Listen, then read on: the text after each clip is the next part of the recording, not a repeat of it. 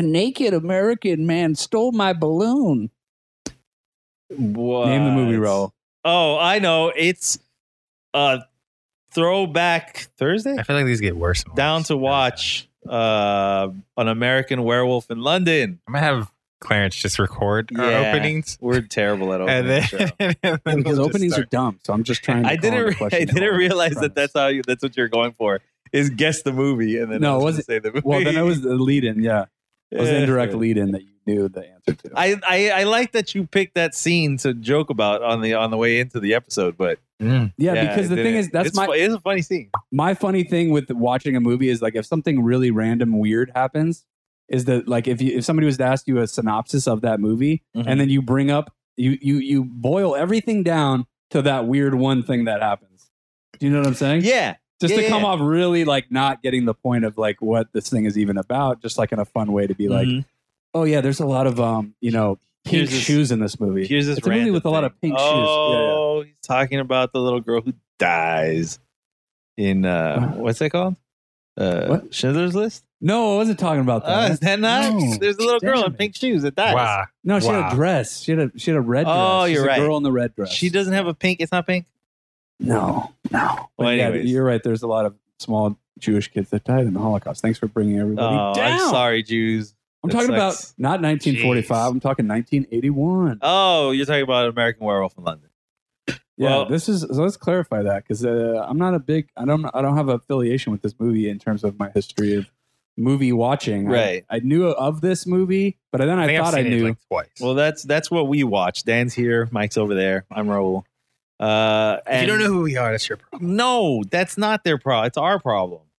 It's absolutely our problem. Their problem. But it's what's considered a cult classic, I think, nowadays.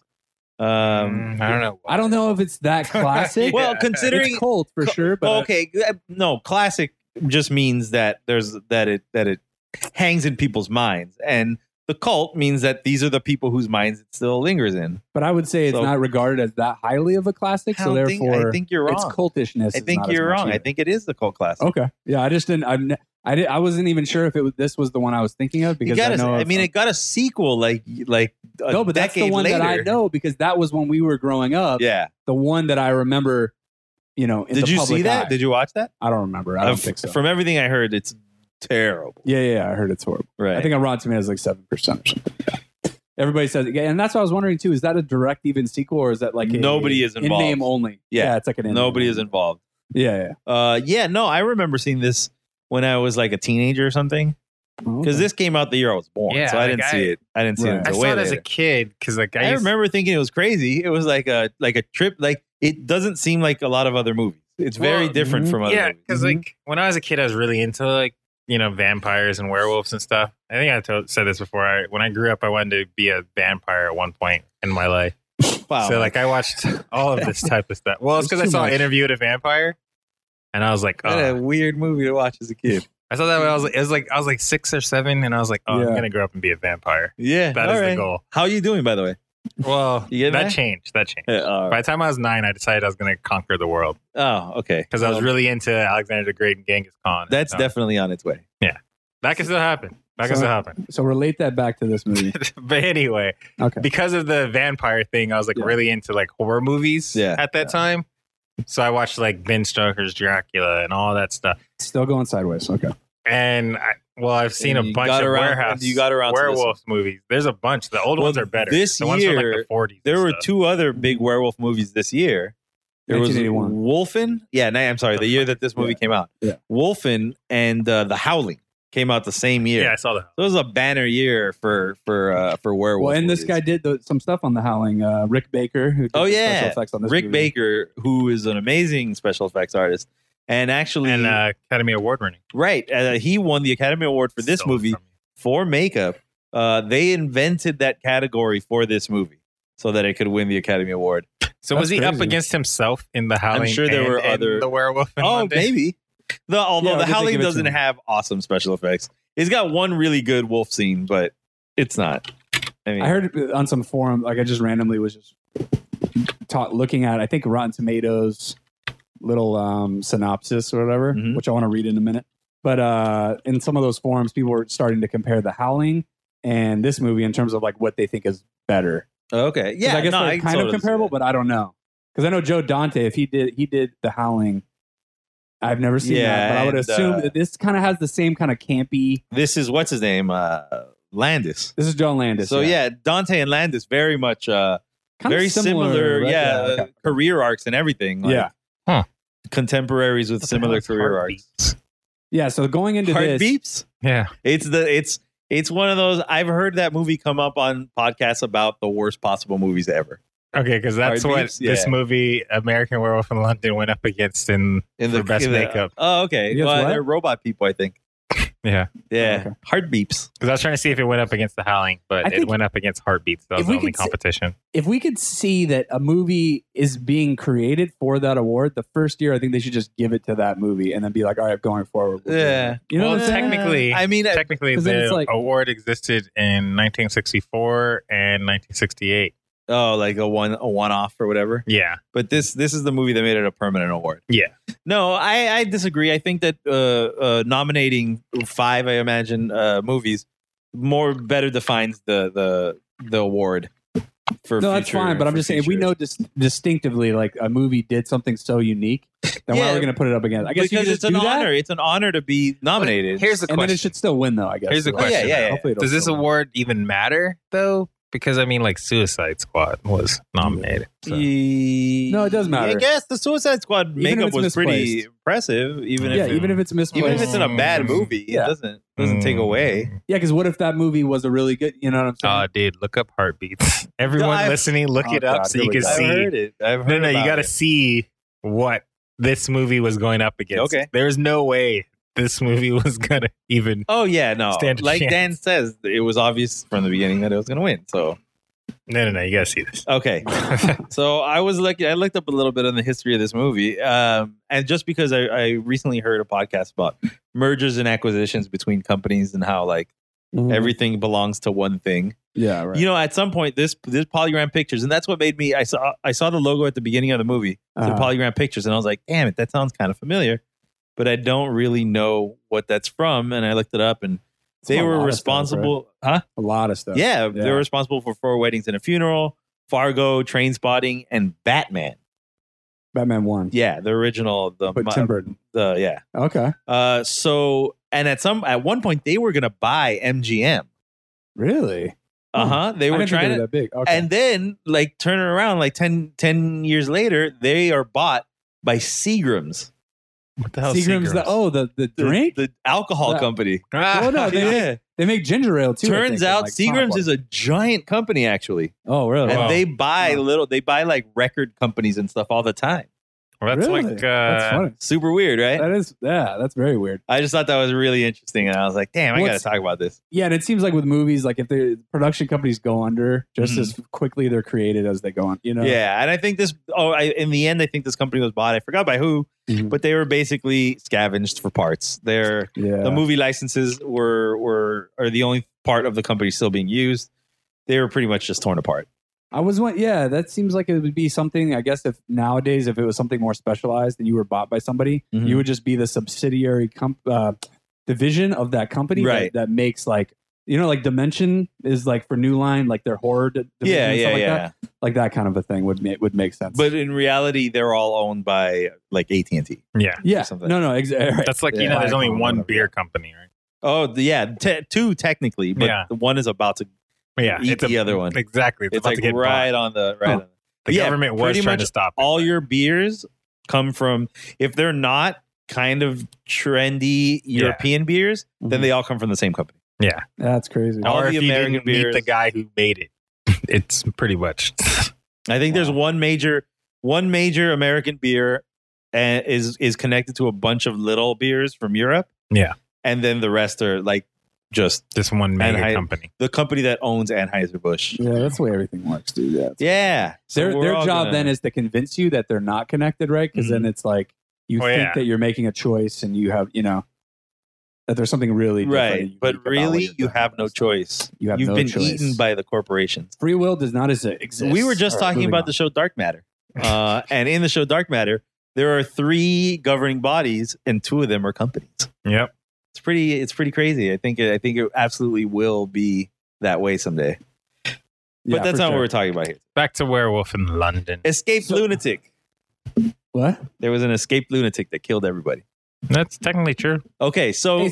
Okay, so Raul, you haven't seen this since you were a kid, though, right? Or like no, I've seen it again. You did see it. Like I have seen it a few. Yeah. Okay. Throughout my life, I've popped into this movie every now and then. So you were aware then that like there was comedy involved. For me, having only even seen this, I feel like you know how you memorize like things on a shelf, like when you're walking through the video store. Oh yeah. I feel like I've seen this cover. Kids' video stores were stores where they used to keep video. Yeah, hello kids. At one time, we used to go to a place because they were on the racks. Cover first, and you would go there over and over, like every other week. There were covers of movies that they would strike you, and you would see them so often that. Yeah, like you would know of this movie even if you've never seen it. Exactly. So I feel like I'd know movies instinctually like that. If I just see a poster or something, even if I haven't seen it, it still holds a place in my memory as like a thing or whatever. Yeah, for sure. So this movie though I just took as like a horror movie, and I wasn't a big horror fan. So I think that's why I never saw this. So I was kind of pleasantly surprised to know that like it's like John Landis. Once I saw John Landis directed it, which I don't think I knew that until it came up. Although I knew because you mentioned it's kind of funny or something. Like I feel like I was hearing things about that. And so John Landis has said himself, this is not a comedy. This is not a horror comedy. This is a horror movie with jokes, but it's specifically meant to be a horror movie. Yeah. And I think this scene, as usual, we have it playing in front of us.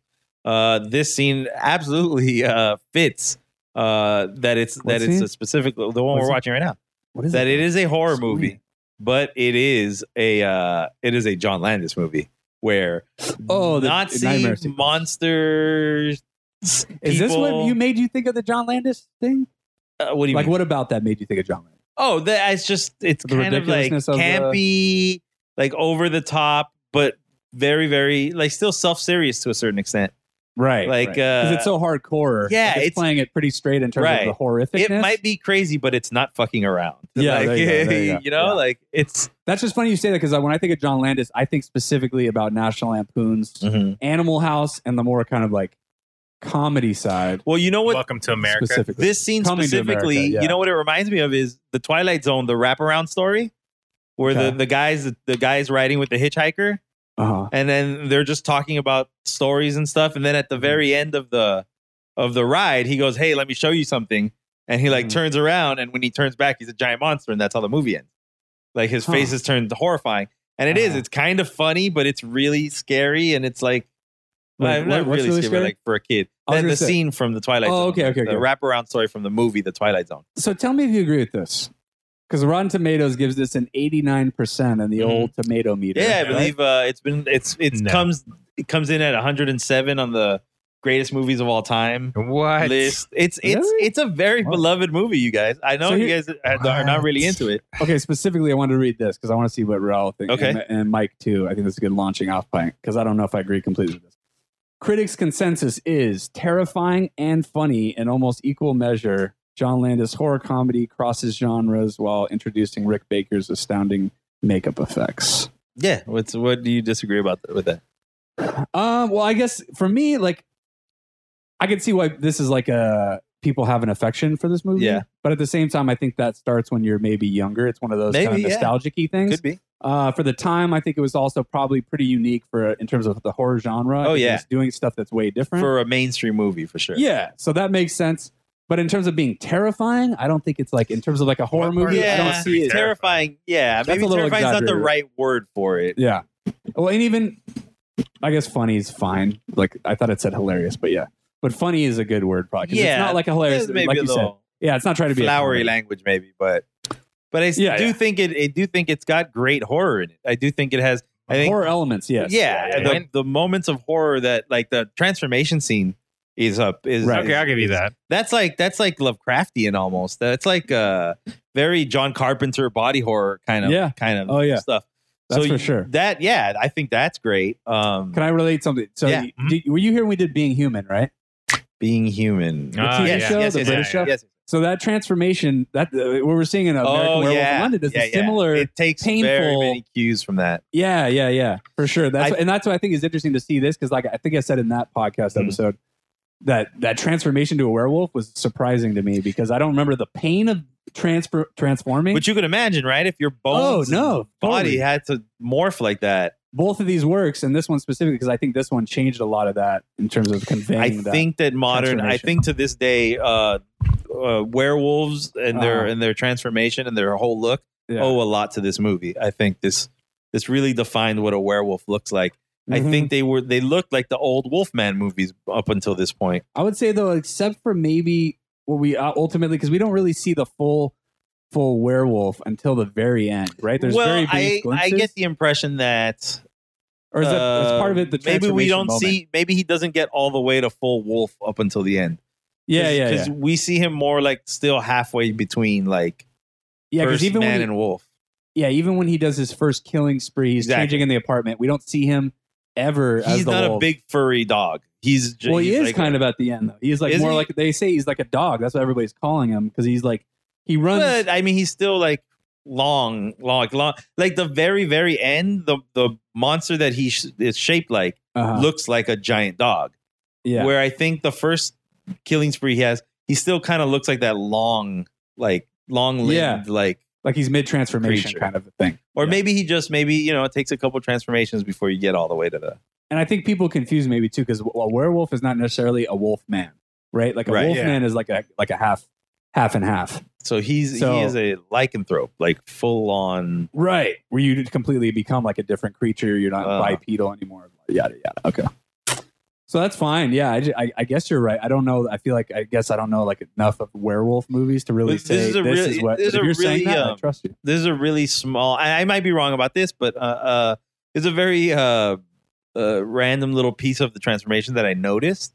But the idea of his hands becoming longer, like the stretching of the hands, right? I don't think we had seen that in any movie before. I think it is in The Howling actually, though, too.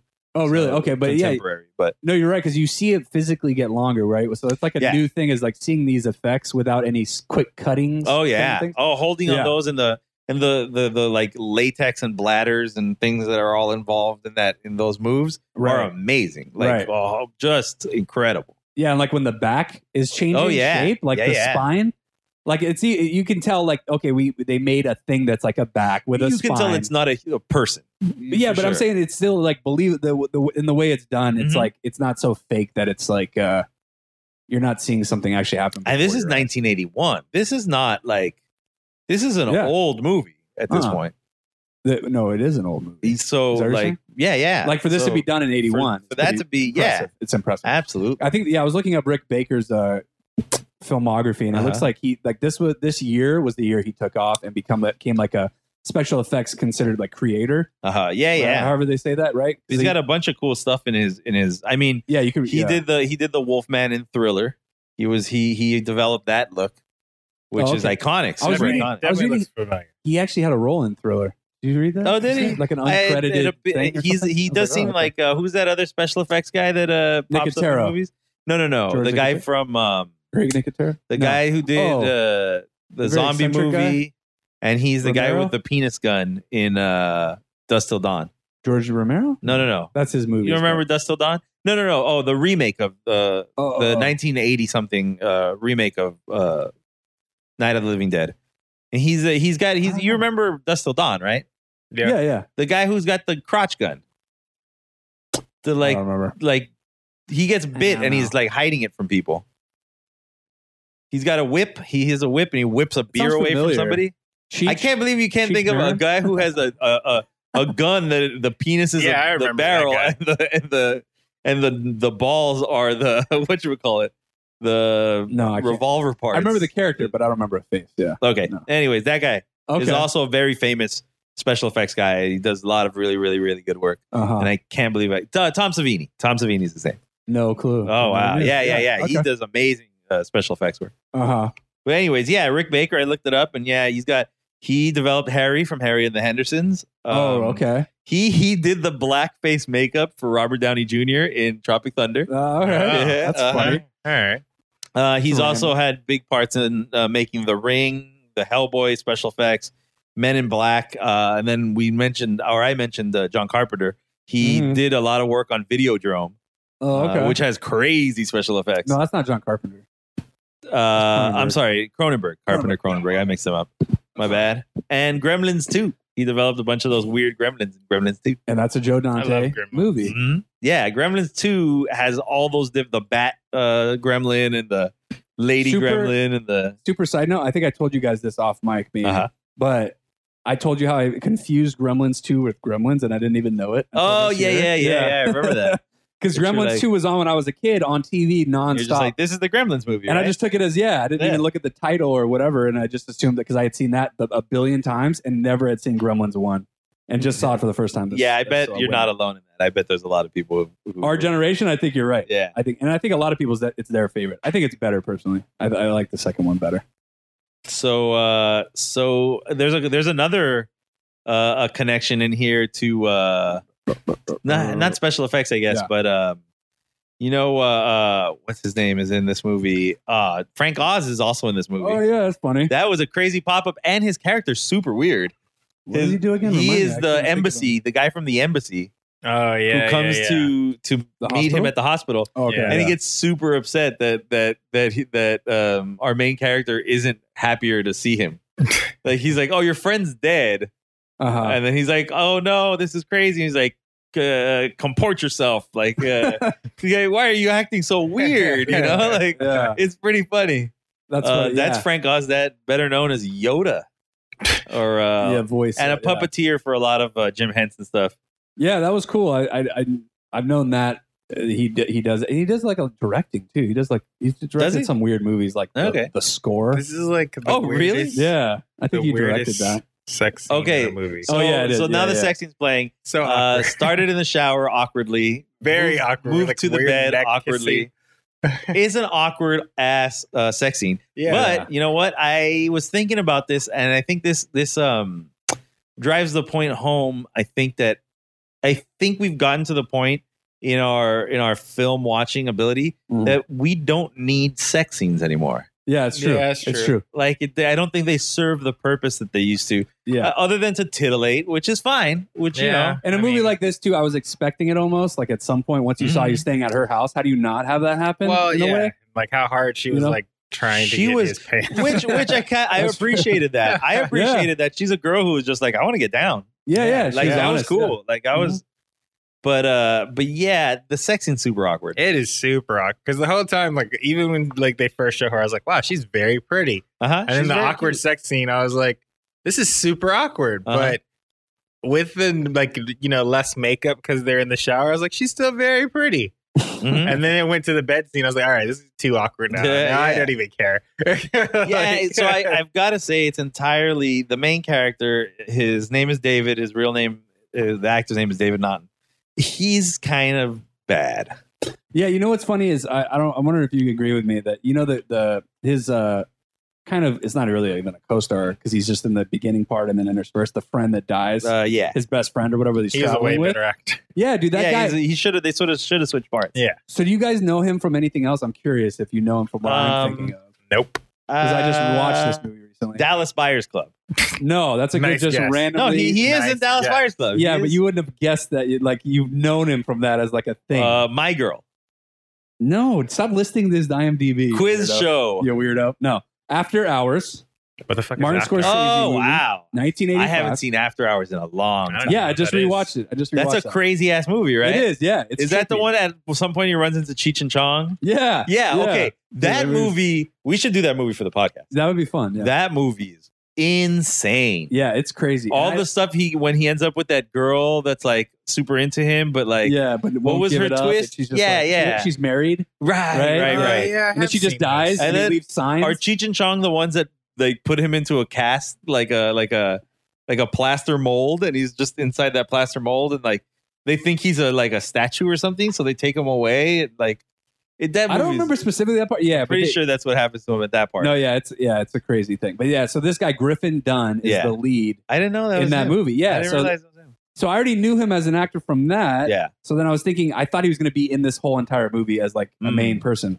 So I was kind of disappointed when he died, but I kind of wish that they switched. Admittedly, could you guys have seen it? Yeah, I think it would have been better. Oh well, what they should have done is he should have been the main character, and then someone else should have played the zombie friend. What? Wow! So you're just like, the zombie get him had out. to come back later. The zombie's a tough part to play. I think that's not an easy part. The guy couldn't play it. I don't think he could have pulled it off. Yeah, I think you're right because the guy that they got, what's his name? Griffin Dunn. Mm-hmm. The best friend dude does it really well because there's like a little bit of comedy in it, and there's like a little bit of and it's sad. It's a sad part. He's got a little bit of like moroseness to him. That's right. It comes through. Whoops. This David Naughton guy, on the other hand, he's supposed. I think his part. I think it's not just the actor. I think it's the written part. Yeah, he's supposed to be like a big man child, right? Yeah, kind of a bro, a little bit, right? But more like not childish. He's very like a goofy little kid. Like, at least that's kind of how It's just weird though, because why would you write? And I don't think that plays really well for this part because I think he needs to get away with lots of stuff. Yeah, and I think the man child person would not get away with that. People would be like, "Why are you so weird? Stop being weird." Grow the fuck up, bro. You know what's funny is though, because we're seeing him on a vacation or like a backpacking thing, and then we're seeing him against the backdrop of English people. Mm-hmm. I wonder if that changes things at all. For sure. I think it does, yeah. So in that way, it kind of fits because we could just be like, oh, okay, he's just the American.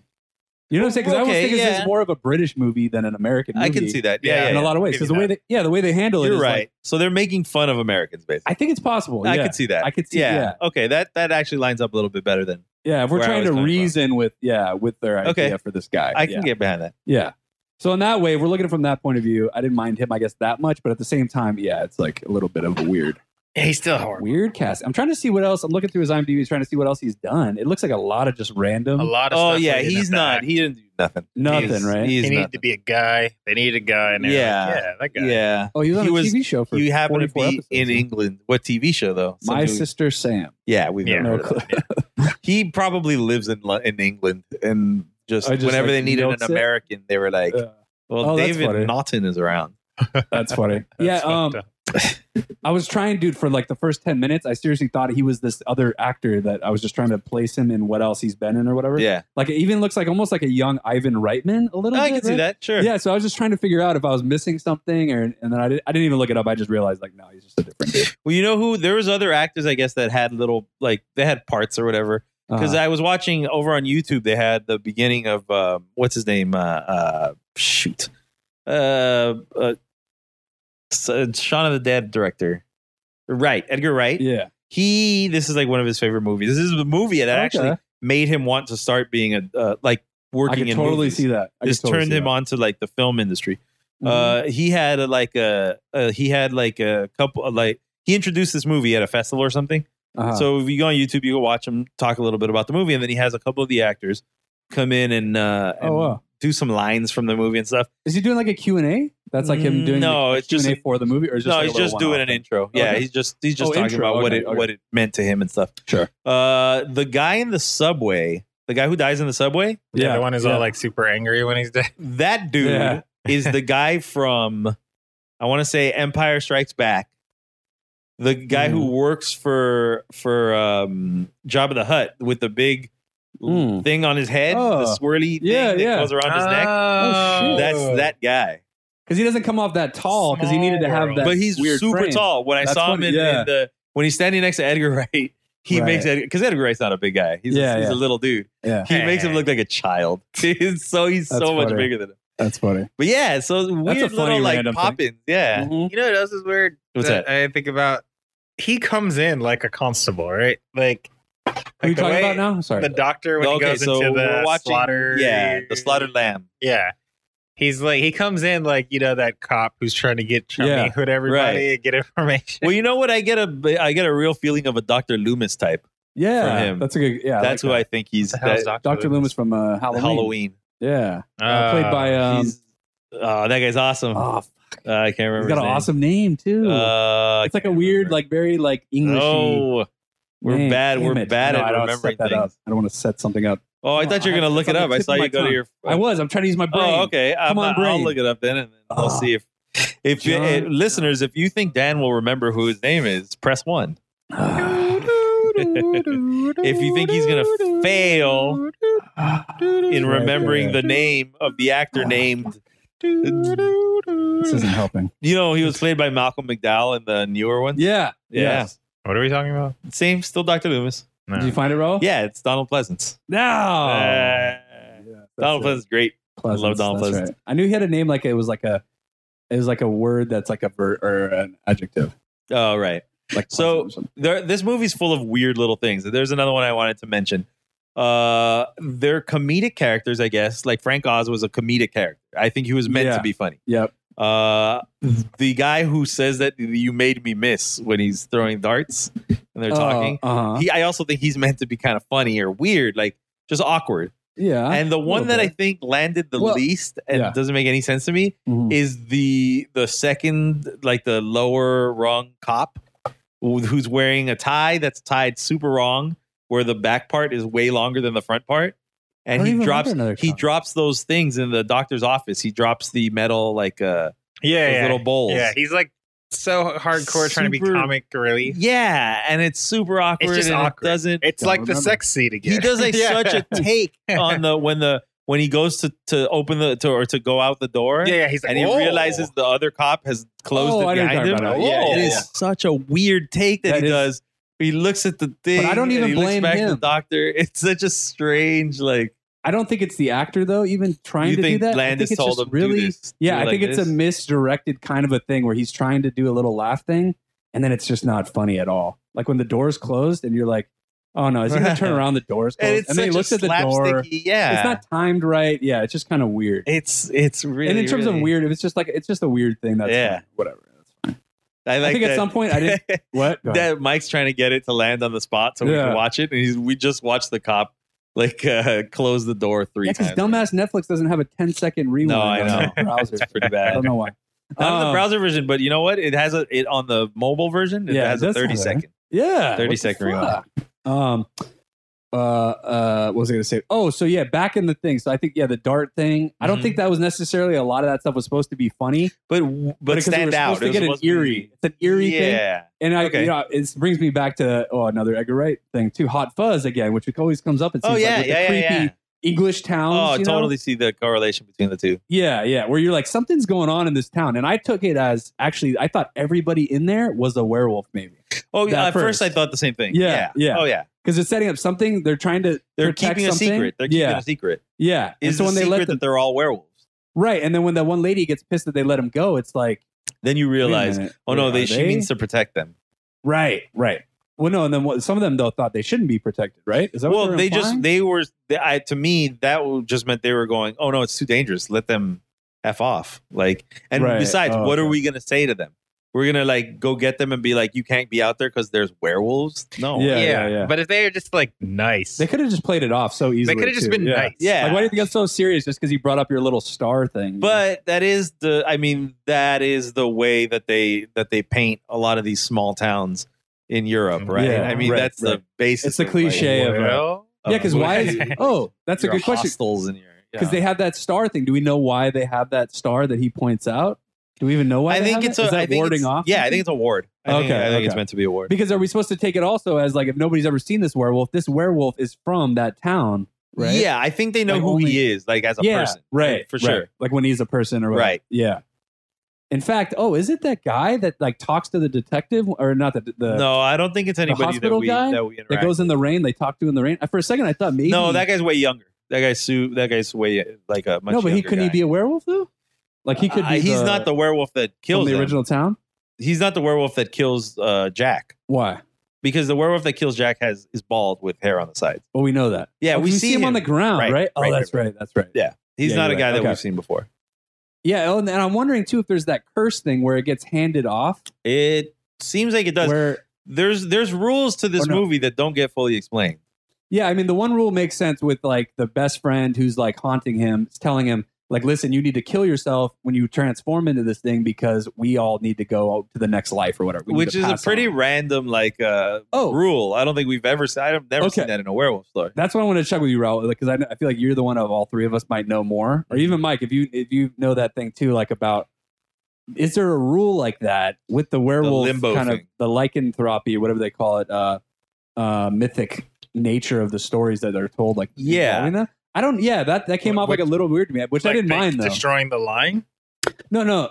About how like there's like a certain amount of dead that are killed by the werewolf that only can pass on out of like purgatory or whatever. Yeah, like they're what do they call them? The undead. But there's like I've heard that. It's a common thing. It's a common horror idea, right? But the concept of the werewolf has to die so that his victims can move on. Yeah, I've never heard that. Well, maybe I heard that from this. So. But in the context of the movie, I watched too many of these type of things when I was really young. So, bro, aren't you glad though that they incorporated that? Because I feel like it gives a certain amount of levity, or not levity, weight to the story. Because then we have something that the main character needs to decide on. Right, he needs to decide if he's going to kill himself or whatever. And it seems like he obviously is almost going to do it at that one point. Maybe because he doesn't want to transform again because it was so painful. You know, because he was about to kill himself with a knife or slash his wrist the wrong way with a stupid Swiss Army knife. Yeah. So I don't know. I mean, I think they set that up pretty good, and you had to have something maybe. And also sets up the ending too. Well, what it takes away from the ending, or what it adds to the ending, is that it is a good thing that he's dead. Exactly. Because it is a downer. It's a downer ending, and it's a downer ending that slash cuts the credits. Like it does not. Right. There is no like.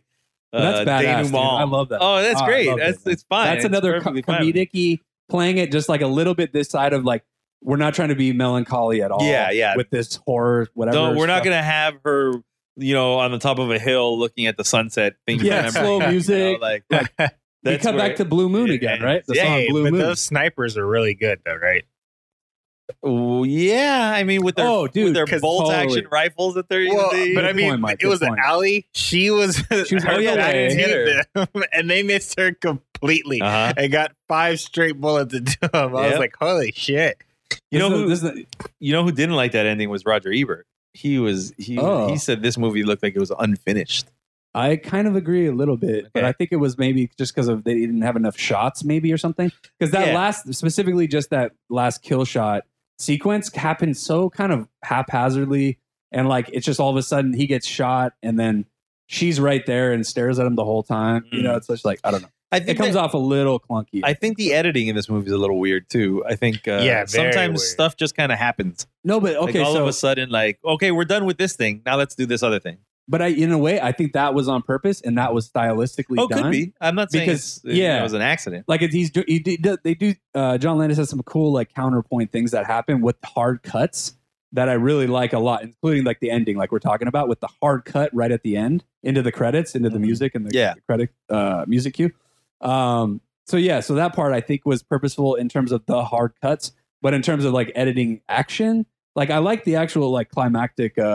When they're running through London and like cars are crashing. That was insanity. I enjoyed it, but like we almost like leave the main story completely to go watch what happens in these crazy accidents.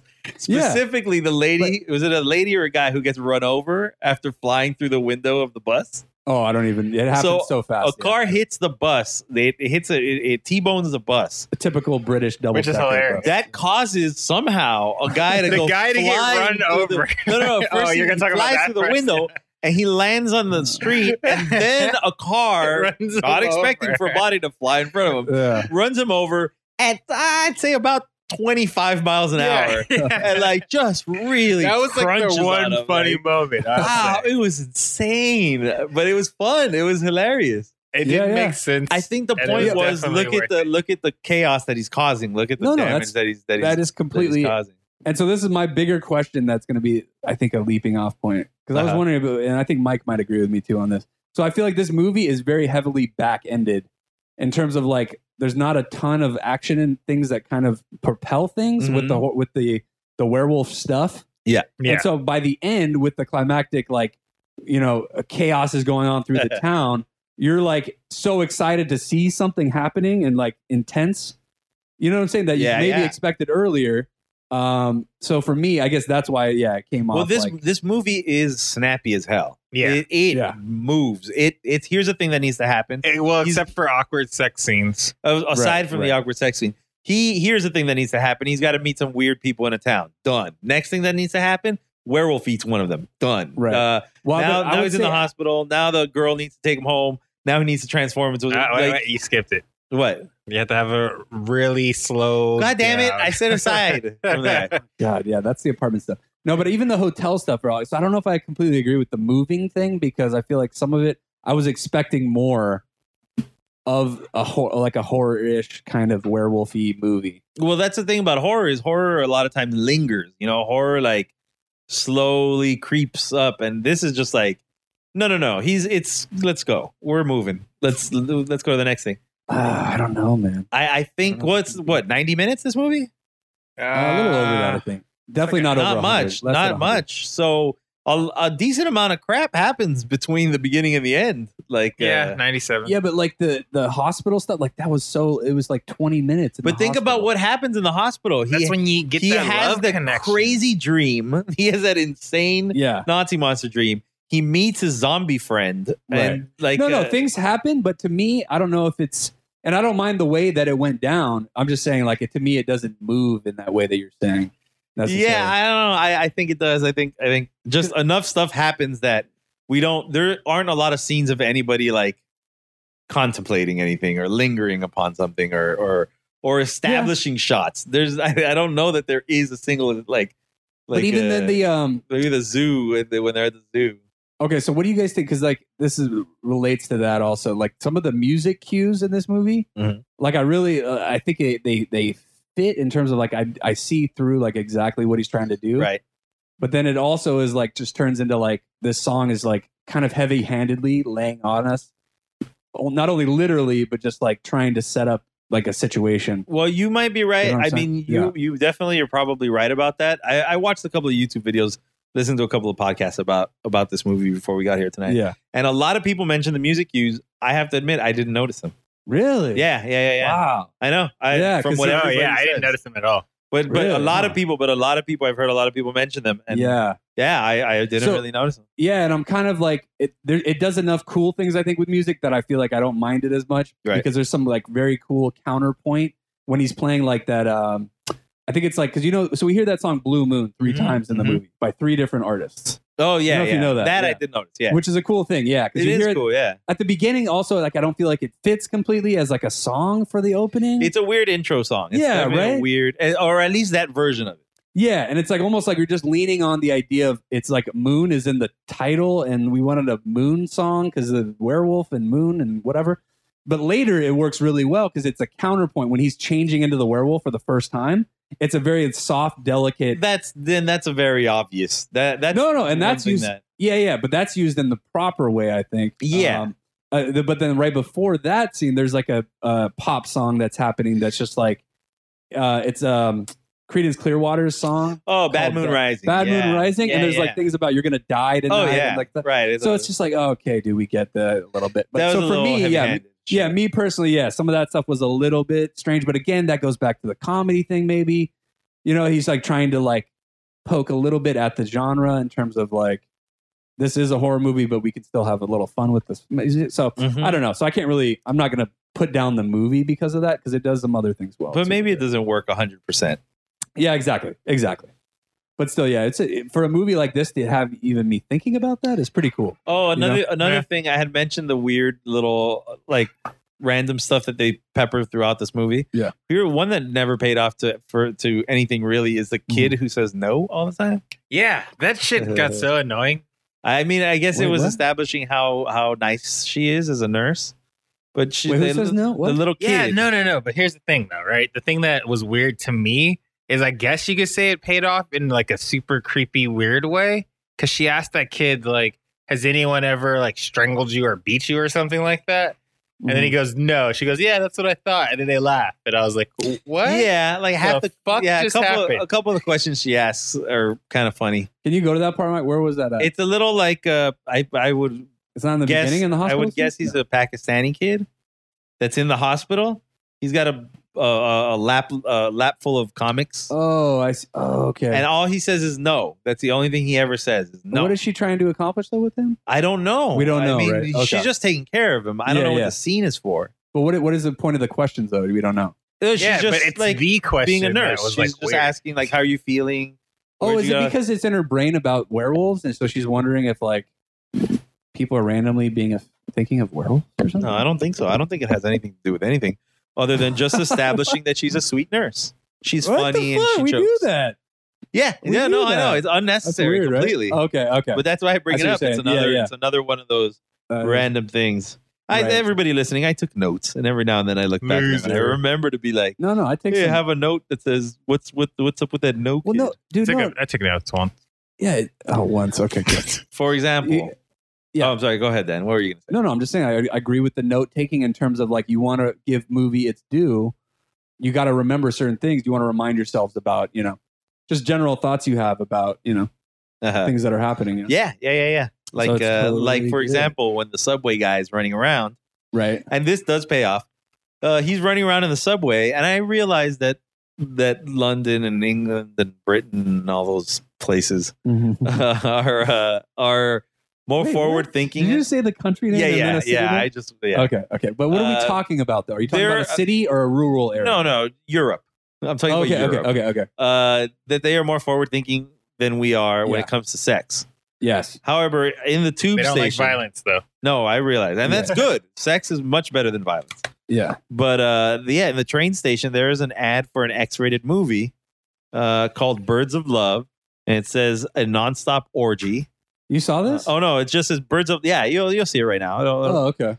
It's the porn that we end up in the theater watching. Oh, is it the same? Yeah, one? It ends up being that. That's funny. Okay. But they tease it here with a poster with a lady, bare breasted. Did you notice this the first time? Yes. You noticed? Oh, okay. As a little kid, yeah, I'll catch a pair of boobs. Man. Oh, you're right. No. I'm saying the ad on the wall though. Yeah. You always notice that. Okay. Because it's there, and he runs by it a few times, but there's only I think one scene where you can stop and see that it says the thing is actually called "See You Next Wednesday," the movie. But why not see you next Tuesday? That's I guess the joke. Yeah, I think that's the joke. Okay. He passes by. So in the subway tunnels, there's just ads of X-rated movies and with boobs on them. I see what you're saying. Yeah. So you're talking about just as a European effect, it's very European. That's funny because I don't think of British necessarily as equal to Europe in terms of that comfortableness with their sexuality. You know what I'm saying? But they England's kind of its own. I think England's a go-between between extreme France maybe and us. Yeah, it could be, but still way more comfortable with it than we are. I guess, like, but they're so he's passing by these ads right here. I love that there's a Wendy's ad. That's great. Wow, yeah. I know. That's the only one I think I recognized what it was as we were passing by. I'm going to admit I watched this on my phone, so this all was too small for me you wouldn't be able to see it. Yeah, but now we're watching on projectors. But yeah, we've got it up on the wall. There it is. Look at it. Wow. I guess she's animated. They're hand-drawn. I guess. They're hand-drawn. I don't know. That's not a picture. Not hand-drawn. Well, it's like rotoscoped. Right. Like, that'll paint it over film or whatever. Yeah. Still, But still, it's we an wouldn't see that here. movie ad in a public place. Speaking of the X-ray, go ahead. No, I was going to say on that whole, because I was thinking of that in terms of the porno movie theater thing, which is obviously like, I don't know if we're equating that in this movie also to like equivalent of a big city, right? Like you wouldn't see that in the rural town. No, of course right? not. So it's a London thing, but also because like New York and places like that, big cities had porno movie theaters. Like that was a common thing. You know what I'm saying? Yeah. No. Which nowadays, so I think we've actually grown to be more Piccadilly Circus or the area around there, right? Oh, geez. Like the center, and then Times Square also famous for its porno theaters. Times Square, New York. Yeah, back in the day. Yep. No, Times Square, Philadelphia. Yeah, Times Square. No, because you jumped from London. I was. I'm sorry, I was comparing them. Yeah, but back to the porn. That's the funniest scene in the fucking movie. Oh, Jesus dude, that scene's amazing. That scene is amazing. It's amazing. Okay, you're talking about obviously the juxtaposition of the story going on, the story in the movie theater. Whatever is happening in that movie is amazing. You're talking about the guy. The guy comes in and goes, "You promise you'd never do this to me again." And he goes, "I never promised." And he goes, anything. "I'm not talking to you." She goes, "I don't even know you." And he goes, "Oh, sorry then." And he just walks out. Oh yeah. What story is that? What is happening? No, that was amazing. That was an obvious comedy thing. I meant to look up if that was a real porn movie or not. No, I don't think so. If I had to guess. That is some outside what's that called? That's artistic. That is a seriously artistic porn movie. If it is, man. Yeah, that's what I'm saying. Some avant-garde shit going on. Yeah, that was like if the Coen brothers directed a porno. Yeah. Wait, yeah, the whole conversation. I don't even know you. Oh, sorry about that. Right. It's so good. But yeah, just the context of putting a climactic kind of dramatic scene before the big action scene, right, in a porno theater with a silly ass porn. What are you doing here? You promise you'd never do this kind of thing again. Oh, it's so good. Not you. No, you with her. Never seen you before in my life. Oh, sorry. But isn't the guy the one that says, like, I never told you about anything again? Yeah, the guy, and that's why the guy says, not you, her. And then, then that doesn't make sense because the guy seems to know the guy, not the girl. Yeah, that's funny. It's funny. So, all of it, everything about it is so bananas. Yeah. Oh, that's good stuff. I just wanted to bring that. I wanted to make sure we didn't get away with that. And that's why I brought up the Coen brothers, because you remember the Big Lebowski scene, obviously, with the, what's it called? Something driver? Pole driver or something? In the Big Lebowski. Yeah, the Big Lebowski. The sex scene, because what's his name? The nihilist guy is in the sex scene with Jackie Treehorn directed the movie. No, yeah, I'm not going to be able to pull that for you. They're doing like the cable installing scene. Anyway. Uh-huh. But yeah, they played, the Coen brothers played it the same way. But yeah, like, because we see the sidekick guy. Sorry. And in the credits, the porn guys, the porn actors, they're named. Their characters are named. Really? Their characters have names. Like in the credits? Yes. Oh, okay. Holy shit. What? That's just random. Oh, yeah. Yeah, because we don't need that. No, it should be porn actress, porn actor 1, porn actor 2. Porn actor 3. But no, they have like full first and last names. That's funny. It's amazing. That's hilarious. Yeah, first name. Which is what made me think maybe it is a porn and they're using the names from the porn. I couldn't even name the main characters' full names in this movie, let alone barely their first name. Yeah. So yeah, Jack and David, and what is the girl's name? Alex. Alex. Okay. The doctor's name, I'm not going to remember. That's it. So I like to, like, we see all these people popping up, because at first we didn't know if there was any more undead people other than the best friend. Oh, right? I love the undead people for sure. Yeah. I love really the couple that's really still happy, like a chipper. They're chipper, right? Like they're like everyone's so mad at him for killing them, and then the couple that died, who appeared to be like very in love and stuff. But he killed all of them, right? Yeah, we're supposed to, like, that one night he killed 4 people or something. Mm-hmm. And so we're seeing, though, also his best friend who wasn't killed by him, but is still an undead. So I'm wondering, is there more undead? Like, you know what I'm saying? Like, we're not seeing all of the undead. I don't get the impression that they're holding out on us. I think we do see everybody he's killed. We see the homeless. No, but people, I'm saying, but then why is he seeing his best friend? Well, that's or is that because a he's separate his best thing? friend. Oh, because the line. I guess. Yeah, it's the same line. You're right. I see what you're saying. Yeah, you're right. If he sees one guy that was killed by the other werewolf, why doesn't he see all the other people? Well, because he's not in the area that guy was killing. He's only killing in the moors. Also, he's in London. Also, I get the impression that his friend specifically appears to him because he's his friend. That's what I think. Well, yeah, but he probably followed him too. Right. No, they specifically said, though, the friend was sent in a coffin back to the States. So you think it's proximity, specifically proximity? No, no. Opposite, not. Opposite, opposite. Yeah, just because in the friend is decaying. So I think it's more of a symbolic thing than the other people. The other people he killed too was fresh. Right, I agree. He's there because he's his friend. Yeah, there could be a few pronged things there. I get the idea, though, of what they're trying to say in terms of the story, like we said before. So that part's fine. No, it works out. It works out, yeah. So this movie, and unsurprisingly, I think it fits, is up for a remake. Okay. And I think in the right hands. Here's where here are the hands that it's in.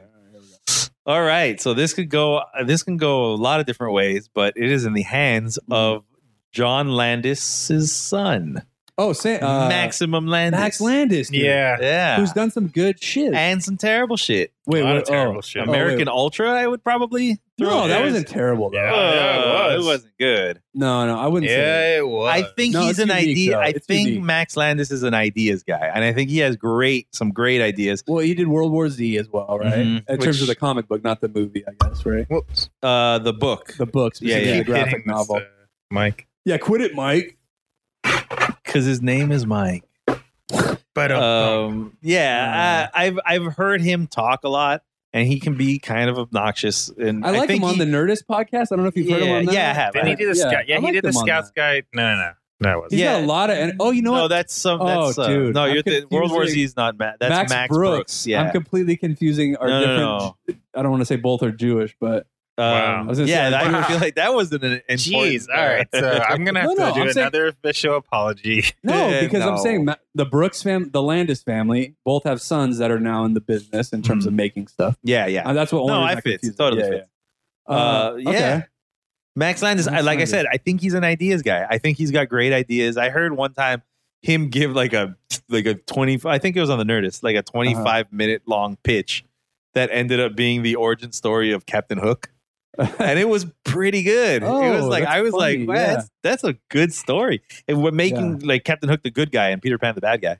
Right. Like it was. Hear that too. It was a pretty cool story, and I was like, all right. And he never tells you that it's Peter Pan until the very end. Like you're just talking. He's just talking about a sea captain. You know, he's just telling you a story of a sea captain. Right. But no, it was excellent. It was. Has he done anything? Let's see, Chronicle.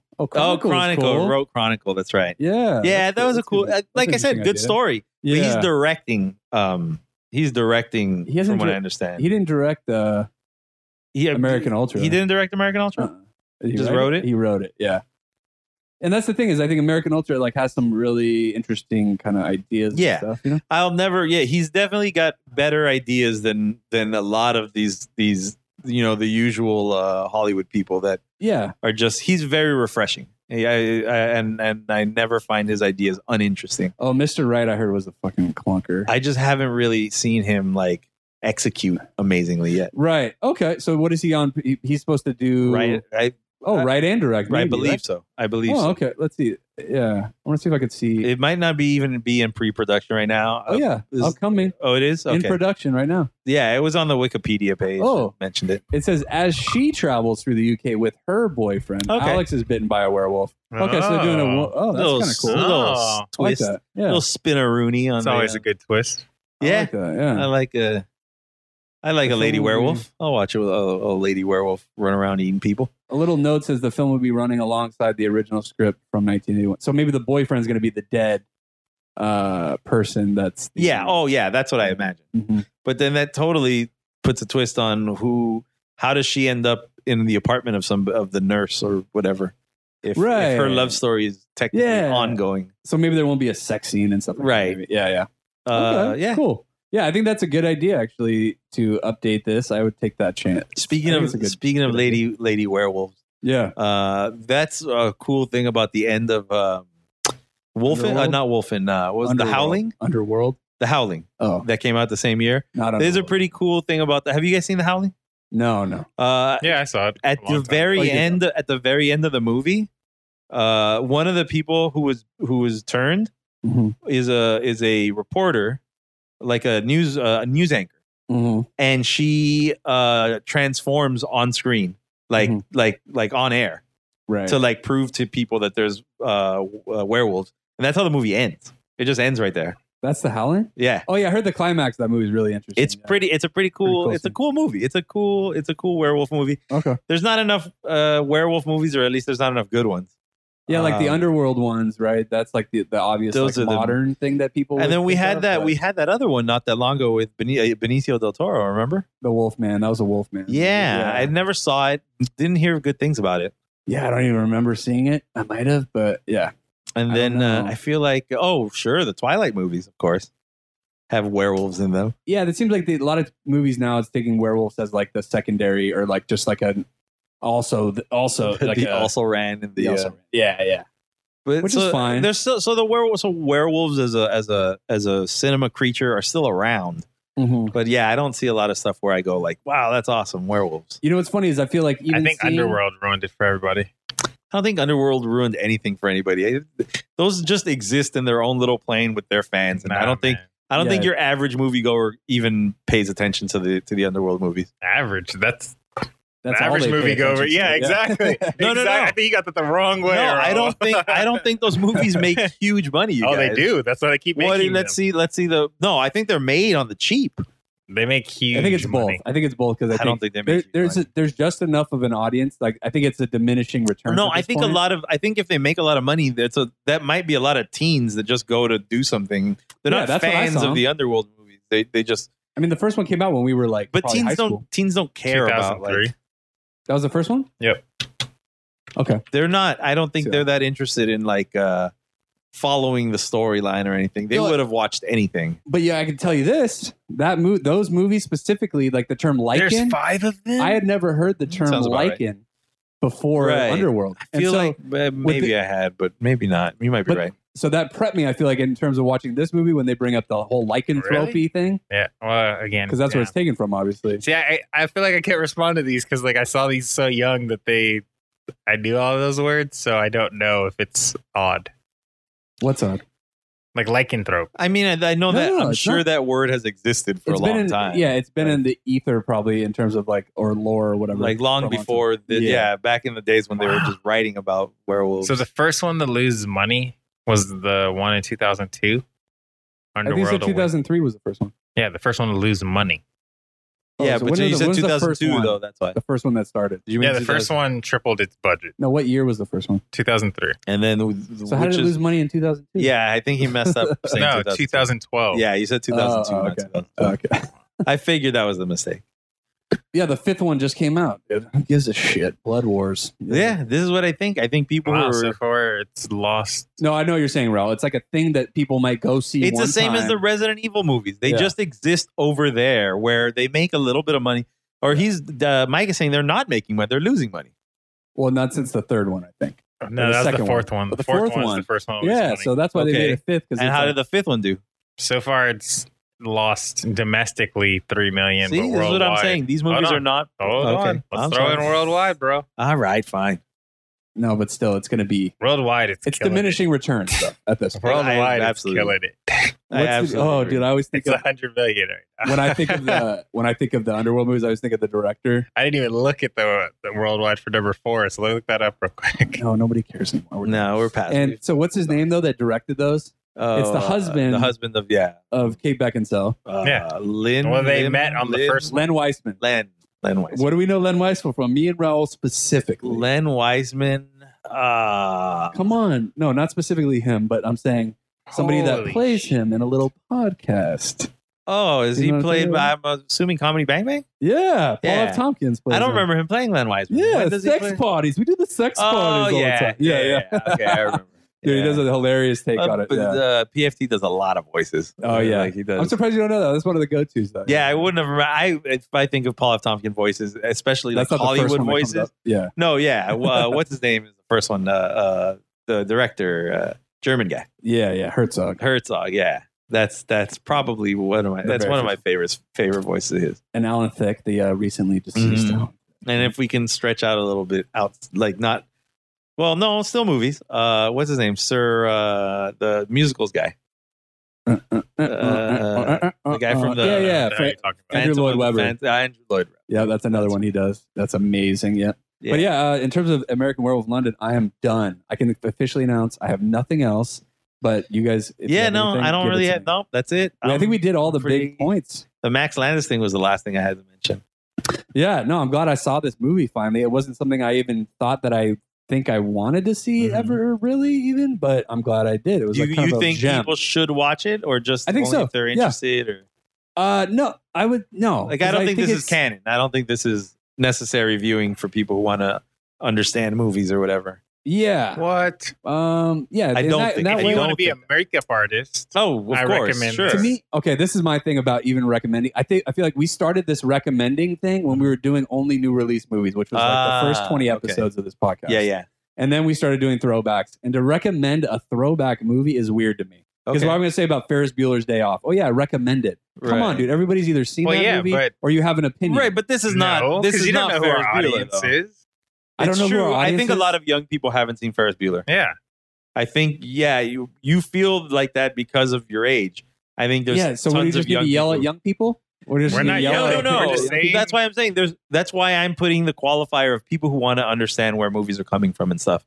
Because there are young people that are like that. There are young people that want to go. But I'm saying in terms of our recommendation, it's for young people, basically. Well, no, most old people already have opinions on these movies. No, some of these movies we watch, I've never seen. You're also, because you used Ferris Bueller, but you use Ferris Bueller as an example. That doesn't fit here because this is definitely not a movie most people have seen. No, that's fine. I'm just saying in general. In general with throwback movies, it's just weird. But I don't think that applies in this particular case. I think this is something that most people are not. A lot of people are probably not even aware of this movie.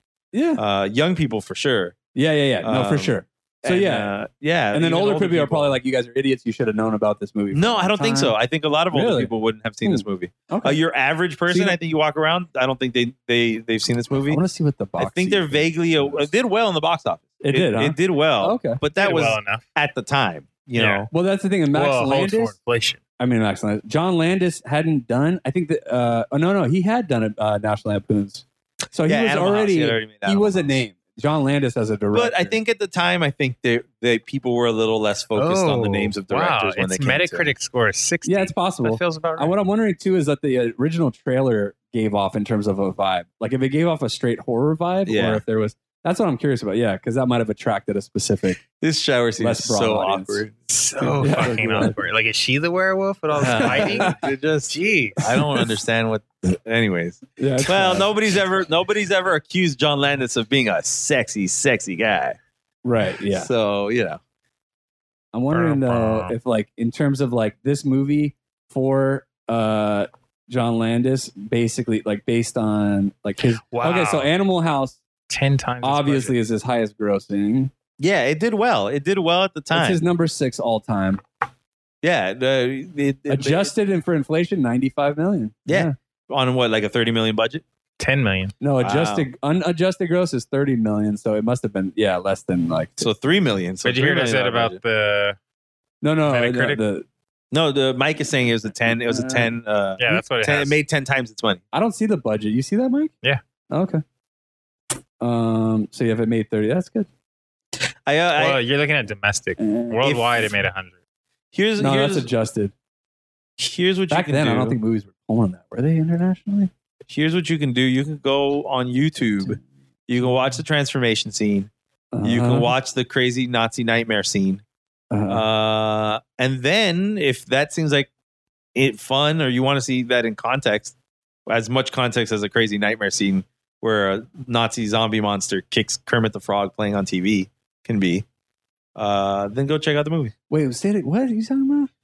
Like, you're saying something with if you watch this, if you want to see all these scenes in context, and then I described how impossible it is to put this scene into context, then go watch it. It's weird and it's fun. If you like horror, if you like special effects, if you like just kind of awkward movies, like weird. Doesn't really stand. Yeah, this movie's hard to, I'd say, recommend to the average to the regular. Yeah, to just regular everyday anybody. Yeah. No, I don't think this is for everybody. Definitely not. All right, do the rundown, Ro. Okay. Yeah, I think we're done here. Yeah. Shoot. Again, I forgot to put this up on Twitter to see if anybody had any comments. I will definitely do it next time, and hopefully somebody does comment on Twitter. Did you at least post Down to Watch. I did. Yes. Right. At Down to Watch, and then Facebook.com/Down to Watch. Any comments there we'll read on the show, probably at the end. For the next, what's up next? John Wick? Contact. Oh, Contact. Okay. Or actually, yeah. No, we should do the other throwback first. Okay. So Contact starring, I just don't know if we'll all see it by next week. Well, I mean, I will for sure. I will too. What about you, Ro? But I'd say we save it. I'd say we save John it. Wick. John Wick? Yeah, I'll watch it. As soon as we set a date, I'll figure out when I'm going to watch it. But it's probably better for you guys not opening weekend, right? I just want to watch it closer to when we record so that everything stays fresh. Yeah. That's a good point. So then our next movie is John Wick. Oh, yeah? Okay, good. Okay. Just because we all know that I will forget within 5 days. And since I already have plans to see it on Saturday. That's a good point. All right. I didn't know you're seeing it. Our next movie is John Wick. So, yeah. Maybe a day or two before recording, I'll You know what I just realized? What's that? That makes me kind of sad. I'm like the June of our group. The what now? June Diane Raphael? Yeah, where I instantly forget them. Oh, yeah, I can see that. Wow. And you're always wondering. I always wanted to be Jason. You're always wondering what is its purpose? Yeah. What is his mission? What is its mission? Damn it. Yeah. This is really depressing right now. How did this get me? Why? You love June. I do, but I didn't want to be her. I wanted to be Jason. Yeah. It also fits that he would be June, seeing as he's barely on the show. Yeah. Yeah, that's true too. Yeah. I wish. And you're going to have a kid, Mike, soon, right? You're gonna I didn't realize you were pregnant.